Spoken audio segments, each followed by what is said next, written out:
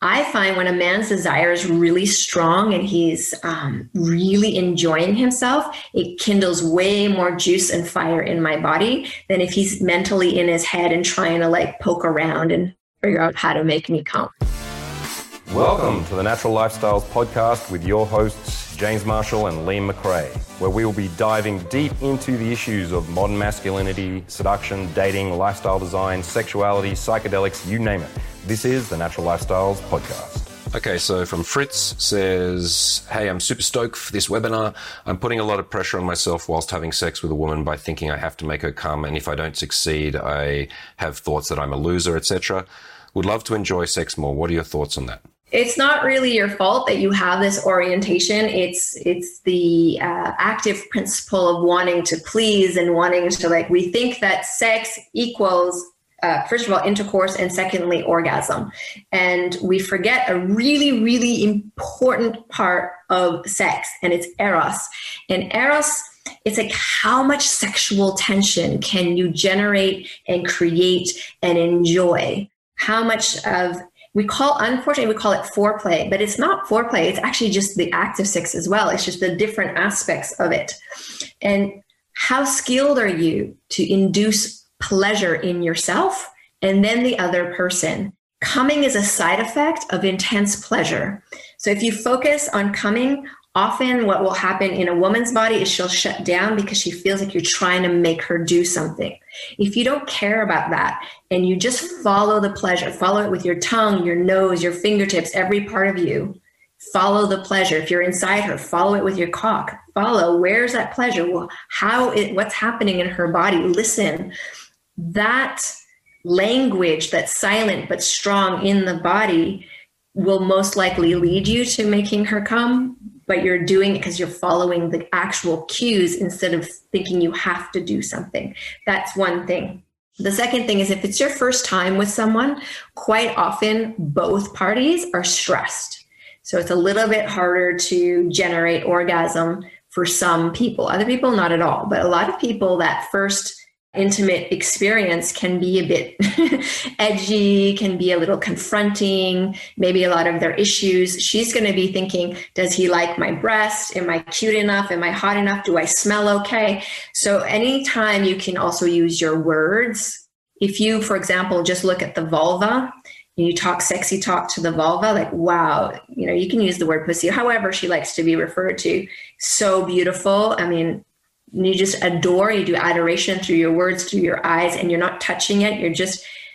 It makes the vulva swell. So already it's to your advantage because that's the pleasure factor. So go for pleasure before you go for the orgasm. And then that will start slowly coming. And some women don't come at all the first few times. They need something else. And so what I tell women is don't worry about having an orgasm with your partner immediately. Focus on pleasure because you can orgasm on your own. And if that's really important, have a few before you go on your date so that you're not super hungry for it. And then you can relax and really enjoy the eroticism, really enjoy the connection and explore what's driving you crazy.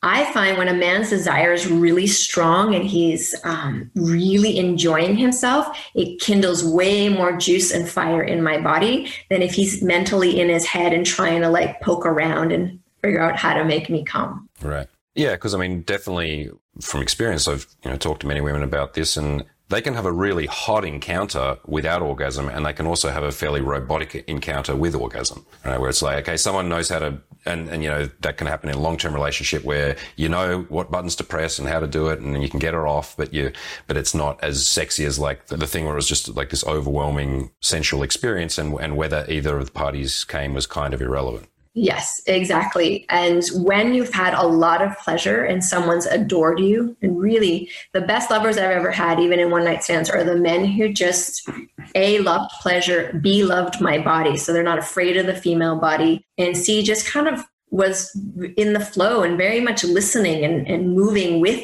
me. That was probably the best experiences. And then the worst ones were when the guy was kind of flexing and looking at himself in the mirror. And I'm there's somebody else here.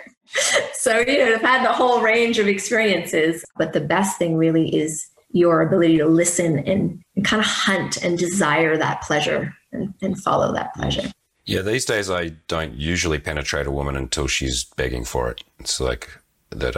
I will have an erotic discipline about that where, you know, it's really is time. And also one thing for the guys, that when you do penetrate the first time, even if the girl's like wants to buck back and start fucking hard, which sometimes is the case, I will generally hold her hips and say, stay still, and then like enter. And I really like have a dialogue with her pussy with my cock, where it's like I let the pussy change shape and fit to my shape. And, you know, I'll clench the PC so that swells my cock a bit. And then I might tell her, squeeze your pussy around me. So we're having like this, it's very little friction initially. It may end up being super hardcore sooner, but especially, you know, I mean, a lot of girls, they can be really, I found, you know, can have pain or tension, and sometimes they want to kind of fuck through that in a way. Whereas I've found that, it's not all the time. Sometimes, you know, it just does happen that way, but that if I can allow that docking or that time for us to really fit together, and then, you know, micro movements through the hips, and then we start to get to know the pace, and then, you know, things can get crazy after that. Found that works good. I like that you call it docking. I call it steaming. Steaming. Yeah, because there's this idea, say in the Taoist sexuology stuff, where the tip of a man's cock is connected to his heart, which is like fire. So there's this intensity, and the opening of a woman's pussy is connected to the element of water. And so when you bring fire and water together consciously and you do it well, you can generate this steam, and it's an unbearable pleasure. So the fact that you're taking your time to just sit at the opening, to just kind of move around gently, and then slowly have her like kind of start to pull you in and play with that whole area. Not only are you creating an advantage in terms of regulating the two nervous systems. So that penetration moment is really important to regulate the nervous system. So you're kind of together instead of on these bumpy ride. The other part is, as that's happening for her in the opening of the vulva, there's information going through the rest of the vulva. So that you, as you said, you probably notice more swelling, more engorgement, more engulfment is what I like to call it. And that's all bypassed if you move too quickly. She won't even be that swollen, and she won't even be that wet if you move too quickly. So fantastic. Yeah, I have a sense of that. Like I feel welcome, right? Like when I stay in that space, there's a moment where it's like I'm welcome here. I'm not like an invader. It's like, you know, I belong here now. Mm-hmm. Yeah. Very nice. Very nice. Yeah. It's a sense. It like I said, it regulates her nervous system. So instead of going into hyper mode, which can actually create a fight or flight response in the body, what you're doing is inducing relaxed arousal, which creates much deeper pelvic types of orgasms as well. Do you think there are some most important things that have kept your relationship vibrant and thriving? Yes. Okay. I've had several long-term relationships. The longest is the last one I just had, which was 13 years. And the sex was really hot for, I would say, almost all of it, except for unique pockets where we had a lot of stress. Why? What's good about that? How can you keep that going? The most important thing in long-term relationships is that you both want the eros to live.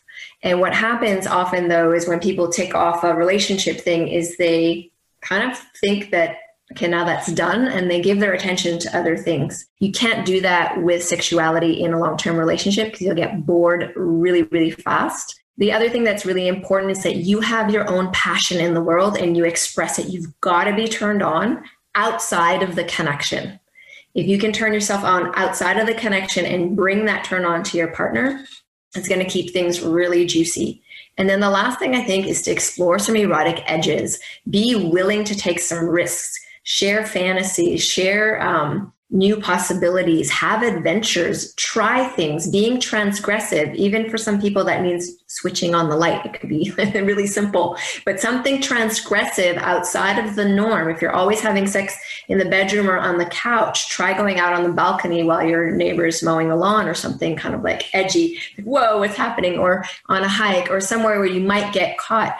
And that can rekindle a lot of eros, because eros really loves novelty. And for a long-term partnership, you have to get creative to both bring novelty into that connection. So I think that's really important. And then the last part that I think is important is, what are the things that are turning you on now? Because when you first met, most likely that's changed and evolved. So you're going to have to actually think about that and sit with it and go, well, what actually is turning me on now? What do I want to explore erotically? What am I willing to share with my partner. Maybe I'm scared to say these things. Maybe I think they're going to not want me anymore if I say these things. That's the fuel for the juiciness, is that erotic conversation. And within the safety of the relationship, look, this is really important to me. How it happens, I don't know. But these are the things that when I think about them, I find them very arousing. I got just a question that popped in my mind just now. Like, what do you think about the level of vulnerability that a man can allow with his primary partner without, because I mean, I've seen in some relationships, and I've certainly seen this with a lot of clients, that there seems to be a level where if a woman sees a man falling apart, especially if it's a longer term thing, or he's, like there seems to be a certain level of vulnerability where even if she doesn't want to logically, where the woman can't like respect him anymore, or maybe it brings in some fear to her, or it turns her off in some way. Do you think there's because, in the ideal romantic world, we would be able to share everything, and including all of our fears and vulnerabilities and neuroses and so on. But do you think that particularly within a tight couple, that can be dangerous, especially from the man's side to the woman? Dangerous. I don't know about danger unless you like danger. Well, I mean, dangerous in the sense that that if he reveals too much of himself, that she's like, he can't handle his life, or now I'm kind of his mummy or something like that. Absolutely. There's a time and a place. So intimacy and eros, think of them as two very important pillars to successful relating. If there's no intimacy at all, no revealing, the eros at some point is like, well, what do I have to play with? There's like nothing there. I don't know anything that's going on. It's exciting, but then it's like, I want depth. So there's lacking depth without the intimacy. Then with the intimacy part, you can get so deep that the eros is like, and it just kind of goes and hides, because they're needed, but they can really overwhelm each other. So what I would say to that is something you brought up. A romantic relationship is actually not meant to fulfill every single role. And it's actually very important. What is the primary role that you want in this relationship? Are you lovers? Are you going to be parenting each other? This is a very, very important thing, because what happens with women when men really start to open up and reveal is they can switch into mother mode when they suddenly go, okay, this guy's no longer lover. He needs nurturing. He needs care. And it's very quick for women. They really quickly go there. So if they go there and there's no conscious shifting back into lover, that dynamic, she'll stay in mother mode, and then he's going to start feeling mothered, and then it's going to smother, and then it's really going to spiral out. So what I have to say to that is, yes, I would say process big things with someone who actually can handle it and enable you to come to insight. It's really important. And then bring that kind of vulnerable awareness, self-awareness of yourself to your partner and share that. But the actual intense emoting and trying to work things out and all of that, what that'll do is it'll engage the mother instinct in the woman, and it just kind of ruins the lovership. So it's not that she doesn't love you. It's just now she's stuck in a role that maybe is making her feel unsexy, and she was really enjoying feeling sexy. So again, it's that balance of eros and intimacy. If it's only intimacy, she's only going to have the mother piece available. But it goes both ways. That's I think awesome. Sometimes women overshare as well. And so what I found that was very useful in my relationship to keep things hot is my best friend. And I would go to her and I would process a lot of things with her, as well as my journal, and I have an internal practice. So there has to be different ways, not just one person where you feel safe only with that one person and you give everything to that one person, and then you don't consciously switch back. That transition is what ruins things for people. That conscious, we're going to enter into this and now we're going to shift. Okay, so Charles says, my girlfriend can only orgasm through masturbation with a shower head alone in the shower. She never orgasmed while having sex with me. She's very clitoral, not much vaginal. She likes very much to be eaten or being squeezed with my hand. How can I help her to relax enough so that she can climax? Climax clitorally or vaginally? I guess he's talking about vaginally, because he says she can only have clitoral orgasm alone in the shower with a very particular kind of technique, I guess. So maybe I want either to share or both. something about anatomy that's amazing. The sensations in the vagina are connected to the clitoris. So you can actually through, it has to be done in a way where you're not trying to make her come. What you're doing is more like you're going to create more sensation. So it's like a map. You're going in and you're mapping out her body, and you're opening up her body, because a lot of the nerves in the vagina, if they've not been touched in a way that's sensitive, they'll be a little bit desensitized or numb. And the way that women put in tampons and the way they use dildos and the way that, they've had speculums put into their bodies, often this area can be shut down. So the clitoris, if you look at it as an anatomical structure, when you are in the vagina and you're pressing up on that spongy, ridgy area, the urethral sponge area, if you press up and the woman is sensitive, she will actually feel that sensation in the vagina on the tip of her clit because it's connected. So if she's very sensitive with the clitoris, she actually can be very sensitive vaginally, but you're going to have to bridge that gap. So you might have to go in and just explore, and there won't be a lot of sensation. So once in a while you're stroking the clitoris so she can feel that, and then have her bring that sensation into where your fingers are. But if you're doing this, it's not going to work, because that's not mapping. That's just repeating a thrusting motion.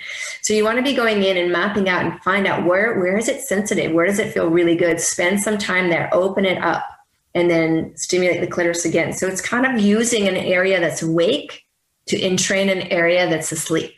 Does that make sense? Yeah. And so it's pretty epic, actually, because once a woman starts to really understand her anatomy, if I experience engorgement, I can actually trace the clitoral legs, and I can trace the whole urethral sponge just through sensation. But that's because I know the anatomy and I've awakened my body. So you may want, with your girlfriend, to look at some of the anatomy, again, on that Kama app, or even on Instagram. I think they posted some really great stuff about, it's called the CUV complex. And it's how all these different parts of the female anatomy are actually one complex. And when you understand that and you know how to stimulate these different areas and start to bridge them, it becomes hyper activated. So that's the building blocks. You're not going to go from a clitoral orgasm all the time to a sudden vaginal orgasm overnight, because you do need to resensitize and entrain the body to receive and relax. And for a lot of women, vaginal orgasms are very emotional and they don't want that. It can bring up anger.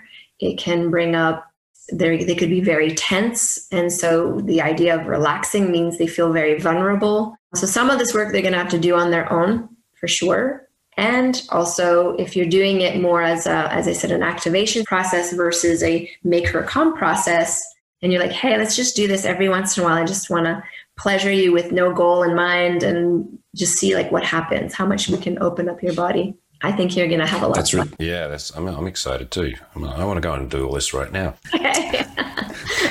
And yeah, just at the end there, the way that you introduce that verbally is important, that it's casual, that it's sexy, and there isn't, as you basically pre-framed the woman, that she doesn't have to do anything. There's no it's not I've learnt this new thing and I'm going to do it and then you're going to think I'm awesome or whatever. It's just this sense of we are exploring together without outcome is really important to communicate. Yeah. I think it's also important that she's not just a passive laying back receiver. She needs to be an active receiver. So that's the part of paying attention to the sensation, having her map sensorially. So it's called interoceptive awareness. So look into that. It's a really cool thing to build in the body, where you're aware of the body, but from the inside. You can actually use your awareness and somatically become aware of sensation, not the hand touching from the outside, but being the body feeling the hand touching. So it's a very specific type of awareness that everybody, men, women, everyone can train. Do you have any tips for a woman that wants to control when she squirts? My girl always squirts when I play with her, not because I'm trying to make it happen or anything, and she doesn't always like it, mostly for practical reasons. Yeah, very good question. I'd have to think about that, because it's definitely something I had to train my body. And now it's kind of like Pavlov's dog. If there's no safety, someone hasn't taken the time to put a few layers of towels or something underneath me, it won't happen. The second the towels come, then it's woo! The sprinkler system begins. So there's perhaps giving her a chance to slow down, maybe don't always go for the types of stimulation that result in squirting. What I find is a little aggravating to the female body is you get excited when we come and we get, turned on. You get very excited. And then we have our first orgasm or the second one, and you just keep going and going and going. We actually need to breathe. So when there's a lot of pleasure and intensity, pause sometimes. It'll build that erotic tension and it'll allow the nervous system to calibrate. And then her body can decide whether it fully releases or not as well. So there might be a little bit of a training period where it's like, okay, let's just see what are the signals that your body's getting when you know you want to squirt, and I'll just back off since you don't want to do that today, and we can do something else. So she can control it, but she needs to practice on her own and also with you and learn what are the signals and how can she relax or actually just slightly tighten the pelvic floor and breathe a certain way that won't allow for the squirting to come forward. Mm-hmm. Yeah, actually, when I was talking with that Goldilocks the other day, because she has like many, many orgasms, and afterwards she said, it's actually not good for me to have too many. And I could see like after she'd had, 15 or something in a very short amount of time, and she looked drained. Like, I'm curious to know, like, I know for me, I don't come at all, because I know once I do, I'm done and I can feel it for days afterwards at my age. But what's that like on the female side? Because we're aware as men that some women or women who are trained can have multiple orgasms, and we're like, wow, that's awesome. So you just get more and more and more. But there seems to be like some diminishing, like even though the pleasure in that moment of orgasm is super intense, there seems to be some deficit or what is the effect of a woman having, let's say, too many orgasms, whatever that means for her? I mean, one can be too many for some women, because for some women, one then collapses everything. But it's a nervous system issue. So when in our culture, we're not promoting people to have really robust nervous systems that can handle a lot of pleasure. So that's the first thing is to get everybody to have more pleasure. So one of the ways you can do that when you're pleasuring someone so that their nervous system calibrates properly is touch their whole body. Don't just focus on the erogenous zones. So yes, you're stimulating, maybe they've had an orgasm, but then kind of almost feel like you're smearing that orgasmic energy like everywhere. Sometimes strong squeezes where you're kind of grabbing the legs and squeezing down, even the arms, sometimes squeezing, not like in a way that's going to hurt, but just enough to kind of feel like you're pushing the energy into the bones a little bit. And it's very grounding, that kind of touch. And then she will be calibrated to have another one without having what I call like it's almost like a clitoral overwhelm, because it doesn't really happen with vaginal orgasms, but it does happen with the clitoral ones. So again, on a Taoist scheme, clitoral orgasms are like peak orgasms. They're very hot and high, and they go up and out, and usually the body tenses. Vaginal orgasms are kind of in and down, and there's like an opening or a spreading, and it can be very emotional. That's the pelvic nerve. So they have these two nerves work very differently. One only has excitation fibers, which is the clitoris. The pelvic nerve has both excitation and relaxation fibers.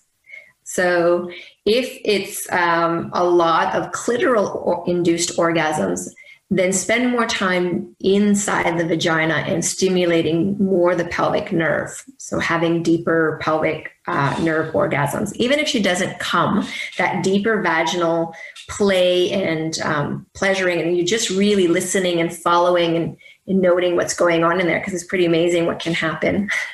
If you're really listening, the body will be telling you a lot. And so those deeper orgasms can also recalibrate her nervous system. But I think in the end of the day, James, we're just not that trained. So the masses, if you train just a little bit, and what I mean by that is learn how to modulate your nervous system from stress to relaxation, back and forth over and over again. And it translates sexually. So when I'm getting where it's a lot, I may even just put my hands on my partner's hips or just ask him to breathe with me and just have kind of some moments of like stillness. And I have to do it because a lot of time the lover will forget or just get so excited, and you can see the energy starting to rise and build and get really like intense in his body. And I can see we're going to head towards coming soon if things also don't slow down, and I need to calibrate differently anyway. So it's a dance back and forth, but if she's very, very unskilled, then you're the one that's going to have to do some of the grounding, breathing work. Breathe with your belly, that belly to belly contact, and you just deepen the breath. Have your heart on her heart and that chest connection, even though it feels really intense and intimate. It's a really wonderful way to help the system absorb the pleasure and calibrate the pleasure. Yeah, I do that a lot because I'm often with untrained girls and I don't need to explain the whole technicalities to them and, the philosophy or whatever. It's like I will, just after a peak, let's say a peak where I don't come, maybe she does. And then I will hold her hips and tell her to, feel my cock, squeeze my cock as she breathes in. It's very, very kind of easy to train someone in the moment, or place my hand on her belly and say, breathe in, and push my hand out. So yeah, that's an awesome skill set for men to do, which is not so difficult. It does require you to have done some of the belly breathing and the types of things we look at in the martial meditation method and the movement classes, which I've been showing you guys. Like, I didn't realize when I was in Shaolin Temple many decades ago that I was training to be an excellent lover whilst I was learning all these breathing techniques.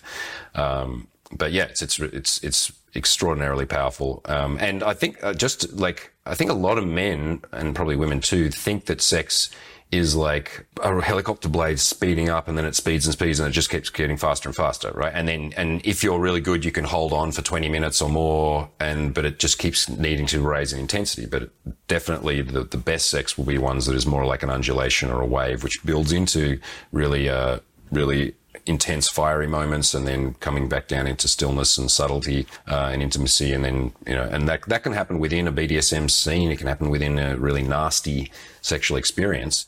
It's actually better when it does, because like I said, it keeps that erotic tension happening.